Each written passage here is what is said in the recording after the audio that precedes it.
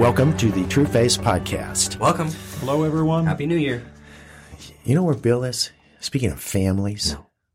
he is in Disneyland. Oh, that's right. They That's bought right. their family, kids and grandkids, Disneyland tickets, and here Bill and Grace are going to Disneyland. And Like Bill, Oh. truth be told, Oh, Bill doesn't Bill- want to be Bill at doesn't even Disney. want to see the sign. He doesn't He even didn't- like no, he- churros. Yeah. Oh, gosh. Oh, that's a sad thing. Yeah. If you're at Disneyland and you don't get a churro. Oh, Why are you going? sadness. It's a real small world. Yeah. Do you remember when the four of us were at Disney World? Yes. Oh, At- very do you remember how much. David Very scored much. on his That was the best. lunch? I'm telling you what, man. You know, it is an odd thing when you're walking around Disney World, and it's the, kind of like near Epcot and stuff. But I find the English side of, the tour around the world, and they've got fish and chips, and they've got beer. I'm like, I'm going to do that. And then I'm walking around nailed it. with it, and I'm loving it, but like there's children everywhere, and I'm just like, Going around a corner to have a sip. what kind of person am I that I've got a beer at Disney World? Like, it just felt like I've made a mistake. But you drank it Oh, anyway. it was so good. Yeah. Oh my gosh.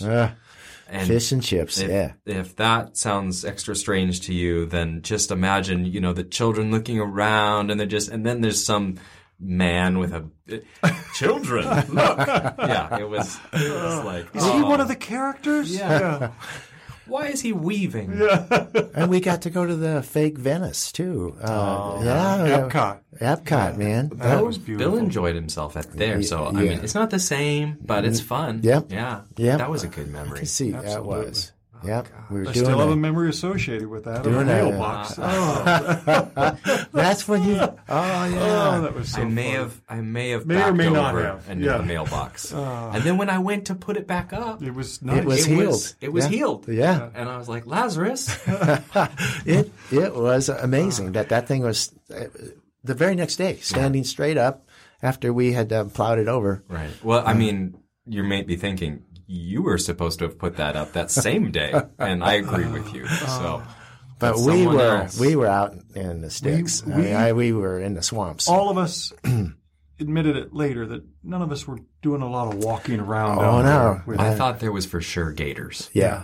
And we were in and it was a great house, but there was swampland. Beautiful. That's Beautiful right. house. Beautiful. Yeah. So, thank you Very to nice everyone who gesture. put us up, but the gators kept us from walking. Arizona guys can't handle that. That's not unlike in Kentucky when the water moccasins were That's in the right. cabin you were That's staying right. at. We're like, I'll tell you. that's real. Yeah. Yeah. Yep. When they show pictures and they hang them on the cabin wall and saying, this has happened here. Yeah. That one, with his head is nailed to the door. Yeah. Well, thanks for joining us. May hope we're- and grace bless your year. Yeah. No, we're going to continue in the Cure and Parents. That's right. We're still chapter 2, episode 2 under new management. Yeah, a couple of weeks ago, David read this statement, and we just kind of wanted to bring a bookend closure to it today.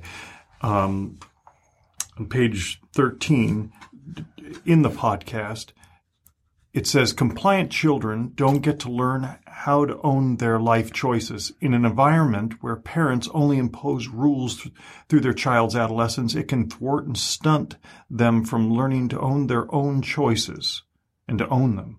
So a compliant, immature child grows into a compliant, immature young adult. When they discover imposed life choices didn't work, they have no one to hold responsible but their parents. And so we talked about why do compliant and rebellious children exist in the same home. But this section near the end of this episode allows us to look at where it can end up as a family. Yes. And how compliance may win the day for the moment, but eventually it has a huge effect on the family as a whole. Yeah, so this is from chapter 2, the last page 19, last full page. It says, rules ultimately do not allow me to live out of the motivation of love. Only a motivation of love can free me to heartfelt obedience with sufficient and sustaining life motivation. A motivation that gets to trust the direction of Jesus instead of being compelled to comply with the commands of Jesus. Compliance, though not an ideal state, can keep the yelling down for a while. And a home with less yelling gives everyone a chance to breathe and not be at each other's throats. But maybe we start to realize that things are growing more distant and rigid. We admit it, if only to ourselves. But now we're so tired. We've been working so hard just making a living, securing their future, and figuring out how to afford the next vacation. A home of disrespectful pre-teenagers fighting with parents and each other was not an option. So maybe we brought in a system that promised peace, order, control.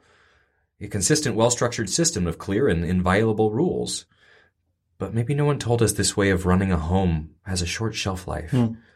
Or that our entire family would eventually resent it. And maybe by the time we discover it, it seems too late to go back and find our playfulness and closeness. Our kids have learned to find their own friends, their world, their place where they can feel more themselves. We still have meals together, still wake up in the same house, still all go to the same sporting events, but the distance is there. Oh. You know, I think about when children are starting to make choices on their own, and this can be very young. This can be good choices that they make preschool, grade school, that it's important for us to affirm those choices when they make good ones. Yeah. And to notice them, to be alert to those choices, because that is a way of helping them know, give them confidence that they can on their own reason, even if it's a very simple choice, that they can come on their own to a process of making a wise choice. And for us as parents to be alert to that and affirm that moves this motivation piece along between us, a motivation of love where we love them through affirmation of their choice. But when you're thinking about the motivation of love, how do you engender that beyond this affirmation of their good choices? How do you pull that out? How do you bring that along so that it isn't compliance? Yeah. I was just thinking, even as we were talking, that there's two ways to have an aloof, distant family. And one is disinterest, where a parent actually believes, well, I'll raise them, but I don't want them to be my friends. And when they get to be their teenagers, I want them to have other friends and not us, and you see that. But you also see parents who were hoping the payoff of compliance, they didn't know that, would be they would have these obedient, close kids who would want to be with them all the time and have this Walton family existence, but it doesn't manifest. And so it's almost a diagnostic tool that you can look backwards and say, oh, okay, compliance has come to roost. In answering that question that you give of how do I engender a motivation of love, it really, that's what this whole book is about, is how do I start to become aware of my role, of being winnable, of them knowing they have safety. Not only that beautiful statement that you said about paying attention to the right things that they do and letting them know it's not how you please me, or it's not when I will love you more, but I want you to know I notice. But then to also, when they have done wrong, and I respond wrong, to be winnable is a profound gift for them to say, this is not only a safe place, but a place that I want to be, where I can be myself. Yeah. One of the best, most hopeful reasons for a parent to mature is because if we're trying to give our children guidelines, then we will, an unintrospected and unobserved life with God and prayer, it will create guidelines that won't allow for children to thrive into who they are, because it will need them to fit into boxes, or we won't know how to not do that, and we'll just let them have free reign, and that won't feel very good too, because one of the biggest joys of being a parent is to really get to rejoice in encouraging the individual beauty of each child, to get to rejoice in the manifest uniqueness and let those things flourish and be able to do that. And it's going to be very difficult to do that if we're not choosing to let God kind of open up our sense of what can be wonderful and what can be praiseworthy. And, that process it can seem like, oh, I don't want to be told that I have to mature. That just seems hard. But instead, I see it so far for me as being so hopeful of, wow, look what this frees me into as a parent. Look what joy this opens. Look what vistas I can now see that I couldn't before. And so when I flip that paradigm, it's like, oh my gosh, I so much want God to open my world so that I can do the same for my children.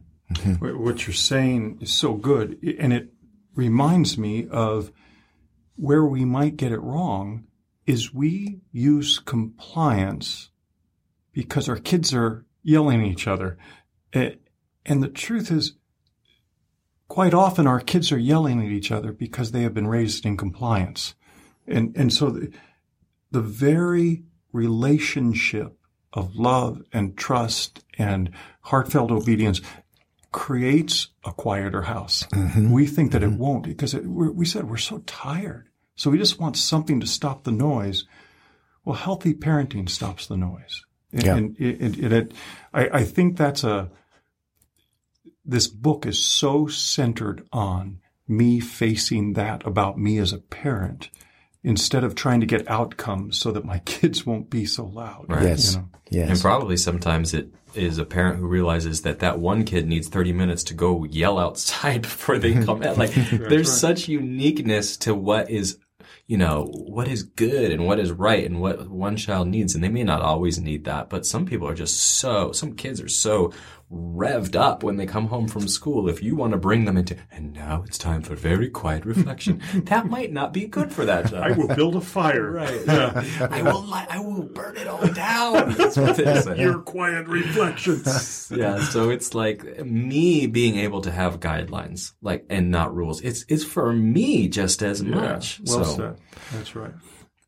One of the things that helps us as parents, I think, is to ask either our spouses or our close friends when they see us being able to connect in a relational love with our children and for them to observe back to us. So that many times. How hard is that to do? That's right. Oh, those are sweet words when a friend tells you how well they think you're parenting. It just, when it does happen, it doesn't happen very often. Right. It's not that's our right. culture, but it has happened to me. And I want to just be like, oh, whatever. Yeah. But deep down, I'm just giddy. Yeah, that's right. That's right. I'm doing something well. And they can actually help you be self-aware of what things are really helping your child and what things are not. Yeah. And I think spouses and friends, close friends, can be very helpful in this motivation of love area when we can't see everything that we ourselves are doing or not doing. So, and it's never, as we've said, it's never too late to win back this family. That's right. Just, at least to some measure, we can gain back this beauty that we longed for. That's right. God has put in us that reconciling heart, and He wants us to continue to hope in that reconciliation that He's paid His life for. One of the great gifts that He's given us. Thank you, guys. So we will see you next week on the last of the episode 2 with rules and guidelines. Hopefully Bill will be we're back. Going to tackle it ourselves. He might really have gone for Disneyland and want to stay there. Yeah. See you next week.